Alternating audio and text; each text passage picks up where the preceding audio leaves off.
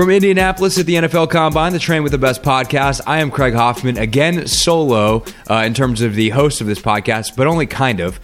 Chris is sick again, but there was once a third ghost on this fine podcast. His name is Lorenzo Alexander, and he is here. Thanks for stopping by, man. Yeah, my pleasure. You know, I ain't seen you in a while, so it's always good to be able to catch up. Yeah, man, for sure. Life in Buffalo, we were just catching up on the way over here. Life is good. Wife is good. Kids are good.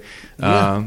How did you think the season went? Let's do. I feel like that's what we do on this podcast. Our annual season recap. You're just trying to catch up and plug back in. I think from a personal standpoint, I had a really productive season. You know, whether you look at it from an analytics standpoint or a stat standpoint, based on how I'm played and how they use me, played really well. You know, had 6.5 sacks, about 70 tackles, and just my biggest thing is being impactful and disruptive when I play, and not necessarily all about the stats, but just helping my team win or putting us in good positions. So it was really fun after maybe having like a down year, that first year, making that transition, going from a Rex Ryan defense to now a Leslie Frazier, Sean McDermott style, 4-3 defense. And so really found my stride. The coaches understood what I brought to the table, being a versatile player. And I think things really meshed well. You know, we had the insurgence of Tremaine Edmonds. Matt Milano took a step forward. We had a guy, Levi Wallace, who was an undrafted corner out there playing. And then you have your staples, Kyle Williams, Jerry Hughes, added Trent Murphy from the Redskins. And our defense was dominant. We were, I think, finished second in the league. And so that was very encouraging to be a part of a unit. You know, team-wise, didn't do as well. We were 6-10, but the perspective could easily be different because we could have easily been 9-7. And when I say 3 plays made the difference, it was literally 3 plays, and that's how tight this league is. And so teams think of, or people think of Buffalo being 6-10. They weren't that good, but if we were 9-7, they'd be like, oh, they're on the cusp of doing something special. So, but we want to be able to grow from there. Obviously Josh Allen, everybody knows about him and the playmaking ability, but just really looking forward to him growing as a pocket passer. I thought he was a great playmaker last year, but just developing those skills that allow you to have longevity in this league, and mainly that's from the pocket. Obviously, your legs give you another dynamic thing that people have to prepare for, and it allows you to do more. And then I'm looking forward to seeing what our front office does. You know, Brandon Beane has done a great job, I think, since becoming a GM, along with Sean and their relationship, as far as bringing in high-quality players through the draft, which a lot of times has been seniors. You think about Tre'Davious White, guys that are a little bit older, stay in college longer. Harrison Phillips was another guy last year I thought did really well. So adding some more pieces in the draft since we're down here in Indy, so they're really getting a chance to see these guys up front, get a peek of who they are and what they bring from a skill set from what you do in shorts. Right. And then right after this, in a couple of weeks, we'll be having free agency. So, we have a lot of money to spend. So it's going to be exciting for us to be able to add pieces that's going to help us take the next step. No doubt. Obviously, Josh is the headline grabber. You take a quarterback in the first round. Right. And you guys had such an interesting year at the quarterback position with him going out and some of the other struggles that happened. I hate to put you back in this mental space, but to say the least, we had our struggle. I think we were the worst offense in the history of the league for a while. Okay, so you were the worst offense in the history of the league for a while. Yeah. While you're playing on a defense that was really good. How do you stay focused week in and week out, feeling like, oh my God, if we're not perfect, like we're screwed? Yeah, and that's part of the challenge, right? I think we're all competitors out there, and people say that we were an elite defense, but me and Kyle Williams, we were looking for more. If you want to be in that echelon, and obviously we finished number 2 statistically, but I think we were probably further back in the pack as far as winning games. And when you when I thought of teams like maybe like a Baltimore or a Houston team where their defense literally figured out ways to win games, whether it's creating a strip sack, interception to the house, we weren't able to do that. So those are some things that I look at, from our side that we could have done better. Was it frustrating? Did you want your offense to do better? Yes, but within any family or any team atmosphere, everything is not going to go perfectly. And as a leader, it's up to me to keep my mind at ease so everybody around you doesn't panic as well. Because when they see guys that have been in the league for a long time or who are deemed your leaders, if I'm panicking or I'm upset, yelling at the offense, then everybody around you starts feeling that same way, and you lose sight of your own job, and then everything goes astray. So I thought we did a great job from a leadership standpoint, keeping things in perspective, because we did have a young nucleus of guys, obviously a young quarterback, and you want to be able to encourage and lead from a positive light, because when you start pointing fingers and trying to call out guys, you're not doing this, that's just a dumpster fire. I've been around that. I've been through that, so I've learned from those mistakes as far as seeing other guys do that as a young player. And so I hope that I'm doing a better job as far as leading when things aren't as bad, because I think this team has a lot of potential to do something special next year. With Josh and the unique skill set that he has, like, you've been around this league a long time. Yeah. Like, what's the craziest thing he ever did in a game, practice? Obviously, there's probably things that drove you crazy. Right. But as a rookie, I mean, from an athletic standpoint. It's been a double-edged sword with some of the stuff, because, he's a playmaker, and I think more so with his legs than people even thought. Even me watching him in practice, OTAs, training camp, mini camp, I never really saw that dynamic. But then you see the dude running and then jumping over, I think it was Anthony Barr or something like that in the Minnesota game, Air Josh, as they called him. And you're like, man, that dude is dope. And then I found myself throughout the season, because I'm coming from a veteran, perspective, what I think my quarterback should be doing, the decisions should be making. Hey, kids, stay on the ground. I'm like, hey, get out of bounds, get out of bounds, get out of bounds. No. Oh, yes, keep doing it. Do that. So I found myself doing that often just throughout the year. But his obviously his legs really shown. His arm strength is ridiculous. I mean, I think for the first month of OTAs or minicamp, I mean, DBs were literally kind of jumping out the way if they could get their hand on a ball, or even some of the receivers. Just his arm talent is just crazy, ridiculous to see some of the passes and throws he can make in tight windows and off balance. But I know for Josh, he wants to continue to grow as far as understanding this playbook that Brian Dable brought in last year. It's very, I won't say complex, but it's very much so. If you think about the Patriots and how each week they are attacking your weaknesses, so it looks different, but it's all the same. Yeah, it's shiftable. So he just having a better grasp of that from week to week, because obviously that's young for a quarterback when you're not just maybe doing one or two things. And then obviously with that, I think comes then some of the things with his accuracy that people talk about, being able to have some touch on the ball.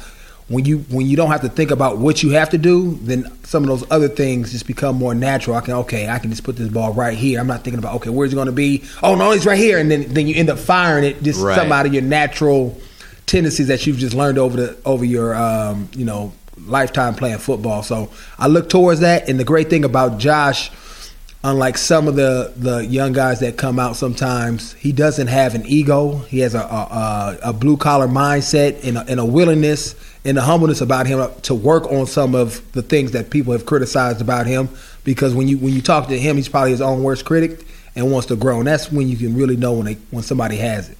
Yeah, for sure. The Train with the Best podcast from the NFL Combine is powered by Key2 Life Incorporated, makers of Super Coffee, Super Creamer, and now Super Espresso. Starting Friday, March 8th, you can get Super Espresso online at drinksupercoffee.com with the same code, Train with the Best, for the same 25% off. Go to drinksupercoffee.com to find 3 flavors of this delicious new drink. It comes in a small can and it's packed with a lot of punch. Same MCTs. It's got 5 grams of protein in just this tiny little can and 3 shots of delicious espresso in caramel, vanilla, or original. I had some in Indianapolis. It powered my days. It was absolutely amazing. I actually think it might just be the best thing that Key2 Life has done yet. And if you need energy, oh boy, that espresso, it'll get you energy. And remember, if you can change your energy, you can change the world. That is the Key2 Life. So go to drinksupercoffee.com and try Super Espresso, or stick with your favorite, Super Coffee or Super Creamer, and use the code TRAINWITHTHEBEST at checkout for 25% off.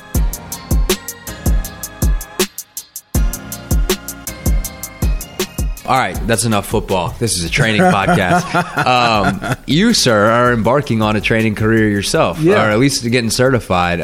What have you learned so far? I know you just kind of got started with it, but first of all, why did you choose to go with the EXO certification, and then what are some of the things that you've initially kind of dove into? Well, obviously Exos is a worldwide brand now. It's been around for years. I've had some experiences working with them, training with them, PA partner.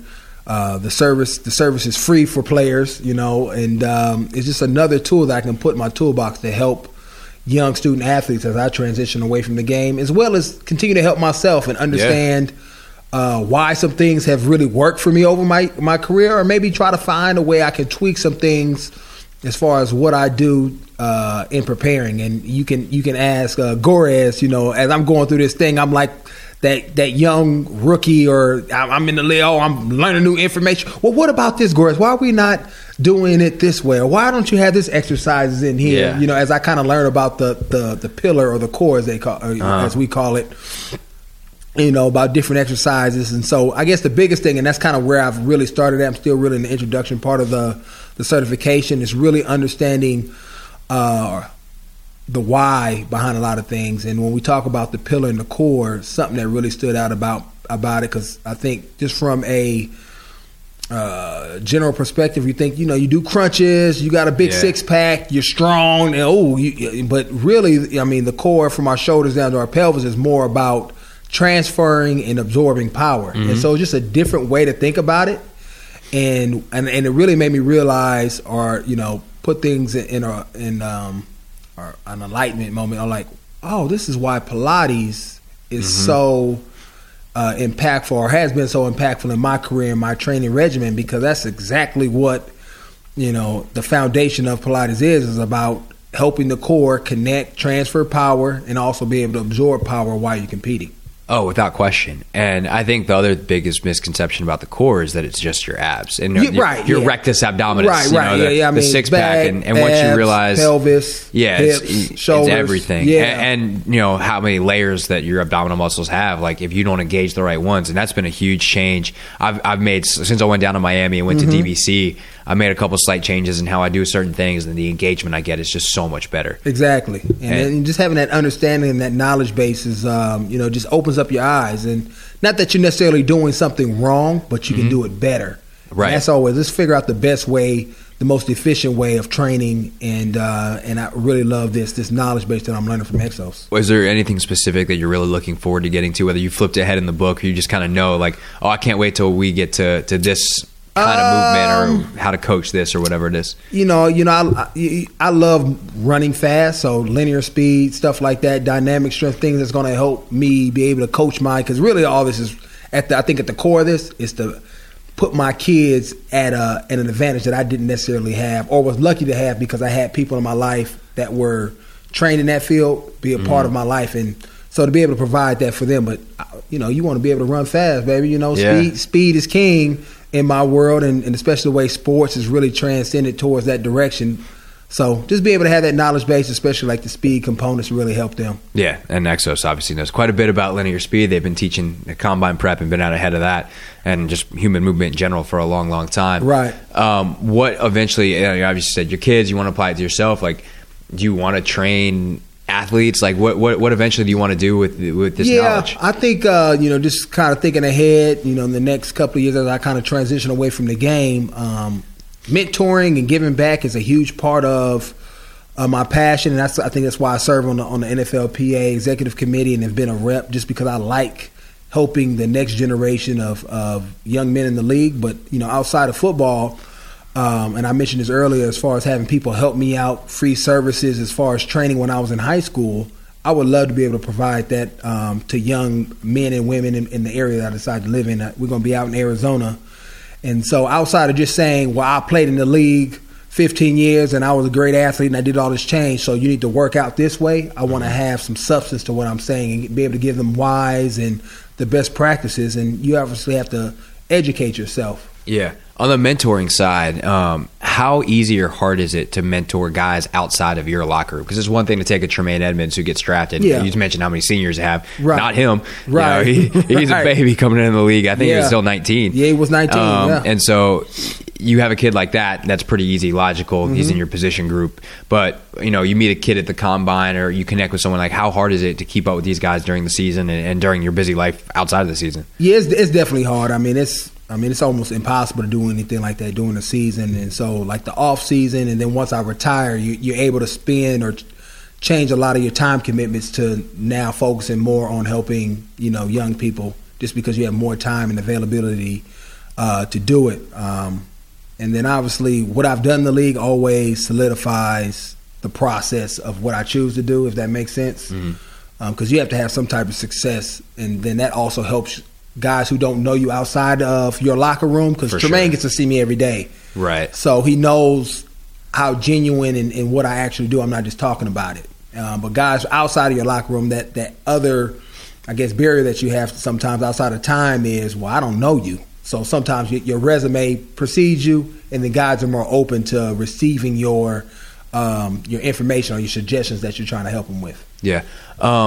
I know Chris was tweaking some stuff. Always is trying to just get better with your program. What are some of the things that you've noticed so far this offseason that you really or that are a little bit different than years past? And how's the offseason training going so far as you've been in phase one? Which we talked on one of the last pods that you hate. You hate this time of year. I do hate this time of year because it's oftentimes... Actually, no, he said phase 0 was even worse than this. Phase 0 is the worst because you're talking about movement, mobility. You're just doing exercises that take a lot of time and patience, and you can't necessarily just grind your way through it because nowhere how fast or how slow you do it, it hurts. Yeah. So, I'll shoot him a text from time to time and say, I hate you. These things suck.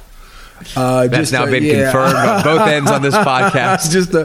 just to let him know I'm thinking about him and that his workouts are working. But for the most part, we have it pretty much dialed in as far as what we do. So we're not really changing too many things. I don't think he's tweaked too much of what he's done last year. He may change an exercise, but it's accomplishing the same thing. Well, it's funny too because like he was posting up the workout on Instagram this morning on his story, and I was like, I remember this workout. I did that one with you last year. So last night got a little late for me to join you at 6:30 this morning. Right. But so if it's not broken, it's not necessarily to fix it. I try to, when I do the workouts, become more efficient in what I'm doing and maybe focus on certain areas that I may need a little help on. So I may spend a little bit more time or do a couple of exercises, like especially the single leg stuff, really slow it down the motion and really focus on making sure I'm in the right position, my ankles, because I have stiff stuff, and so just really slowing myself down. And so I think from my side, I've probably changed a little bit more versus what the actual workout is. How has it been working out without him there in person? I know you got a guy you're working with, but how different is it? It's extremely different. So because he can actually watch me, and I was even training with a guy in Arizona. I did Chris Gorez's workout, but he was kind of overseeing it, and I think because I'm a professional athlete, he's a little bit hesitant to correct me, because I'm an older guy. Where with Chris, we've kind of grown together and have that friendship, and where he'll tell me something, I might not say, oh, yeah, I feel that, but he knows that I'm taking that correction in, and trying to make an adjustment with it. And that's probably the hardest thing, not having him around all the time, is because if I'm not necessarily doing the exercise properly, or I may be just sore that day and I may be tweaking, it's hard to have somebody there to say, oh, hey, you need to correct your hips or try to stick that, or just little things that make you challenge your body even further. And then also, like today, we were because last week we crushed it on Monday. I mean, he had all this upper body stuff, and my arms literally felt like they were about to fall off. And so that was my first time really lifting, and so I've just been tight in my chest. And like today, he could notice that in my movement, so he just made an audible, and we added some stick mobility in there for your shoulders. And then instead of doing like fly push-ups, we did reverse fly. So some of those things where I wouldn't have changed, I would have just done what's on the card, just because that's how I'm programmed as I can just go through it. Even though if I feel tight, well, from his perspective, he's okay, let's be efficient and be safe about it. And if we have to make an audible, let's check it. Yeah. And that'll be probably a cool thing for you as you take this certification and learn more, is like you get to call your own audibles. Right, yeah. Start being my own, Peyton Manning and check it at the line. And so that's another reason why you just want to continue to learn and figure out why. Because sometimes you can do the same exercise a different way, but it just attacks the body a little bit differently. My favorite's not the Peyton, it's the Jared Goff, where he goes, "Oh, sorry, Sean, I couldn't hear you." Oh, what? Well, that's a Cal guy, man. You know, he's probably smarter than his head coach, and he knows Sean the best McVay's call. not smart, not at all. He's okay. He's okay. He's not a Cal guy, but he's okay. Mediocre at best. Yeah, you know, I was around Sean. I think he gets a little bit too much credit for how smart he is now. No, I'm playing. Yeah, Sean is great. I spent a lot of time around Sean, and that dude's taught me more about football than just about anybody else. Right. No, he's really good. Do you, like, when you interact with Chris in terms of the workouts and stuff, what kind of feedback do you give him? Because he and I talk on the pod about, like, what it's like to train online, or, you know, and whether that's formally or just like giving advice or something like that. But from the client side of it, what kind of things do you try to give him, whether it's video or just text feedback, or what do you guys communicate about? I'll try to do video and post, and he may notice something. I know he's done that in the past where, like I said, the guy in Arizona was training me and posted something. And he was like, "Hey, Zoe, you may want to think about this."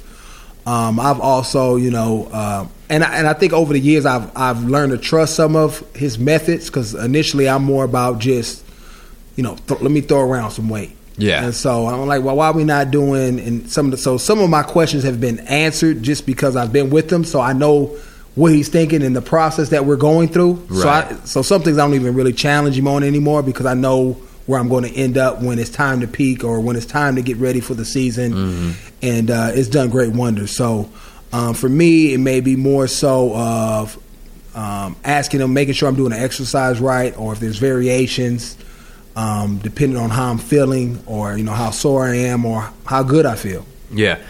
He's so good on the video stuff too. I remember I sent him a deadlift once, and he just, all of a sudden I get a coach's eye video back, and there's lines drawn over the place. He's like, right. Just do this, make this, you know, an inch here. And I'm like, man, you're so good at this. It's ridiculous. For you, last question. What's the goal this year? Like, when you think of writing down, I don't know if you set goals like that, but like if you were to write down your goals for the 2019 season, like what are they?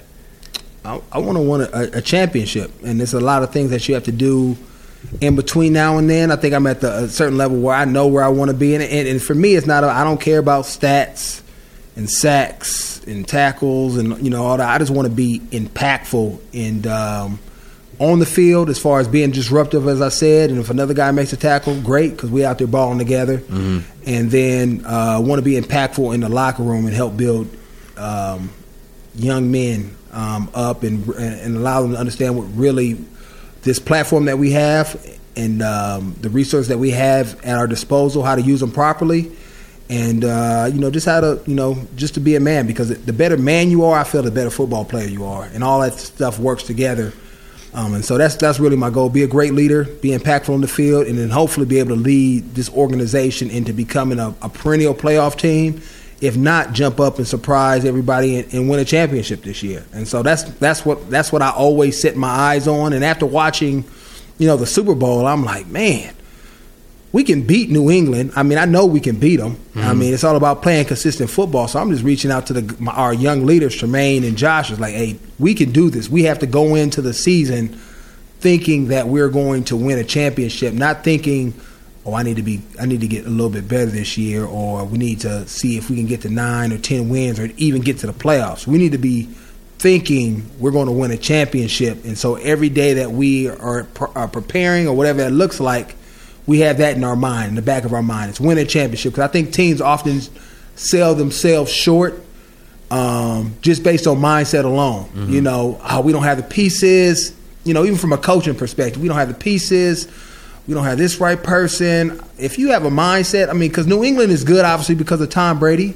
They have some good players, but when you look at them as a totality-wise, the talent level is not significantly better than anybody else in this league. But they have an expectation. The playoffs it's just part of the standard. They know they're going right.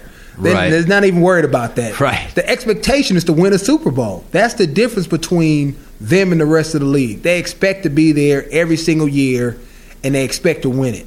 And when you have that type of mindset and that standard in your locker room and the way you prepare, more likely than not, you're going to at least be in a position to be able to compete for one. And that's where I need to help get this locker room together, because as young guys, you're not thinking about that. I wasn't thinking about this 5 years ago with this mindset. Uh-huh. And so trying to help expedite that mindset, especially with Josh Allen and Tremaine Edmonds, because those are the guys that are going to really carry this organization for the next 4 or 5 years. And if they have it, it's infectious because they're natural leaders, and everybody else around them will start feeling that way as well. As that mediocre coach in Los Angeles is fond of saying, the standard is the standard. Right. And you hold it up to that and like, no, this is the standard. There are no excuses. Yep. Magic can happen. Always good to have you. Always good to see you, whether it's on a podcast or not. Always. Appreciate your time, man. All right, brother.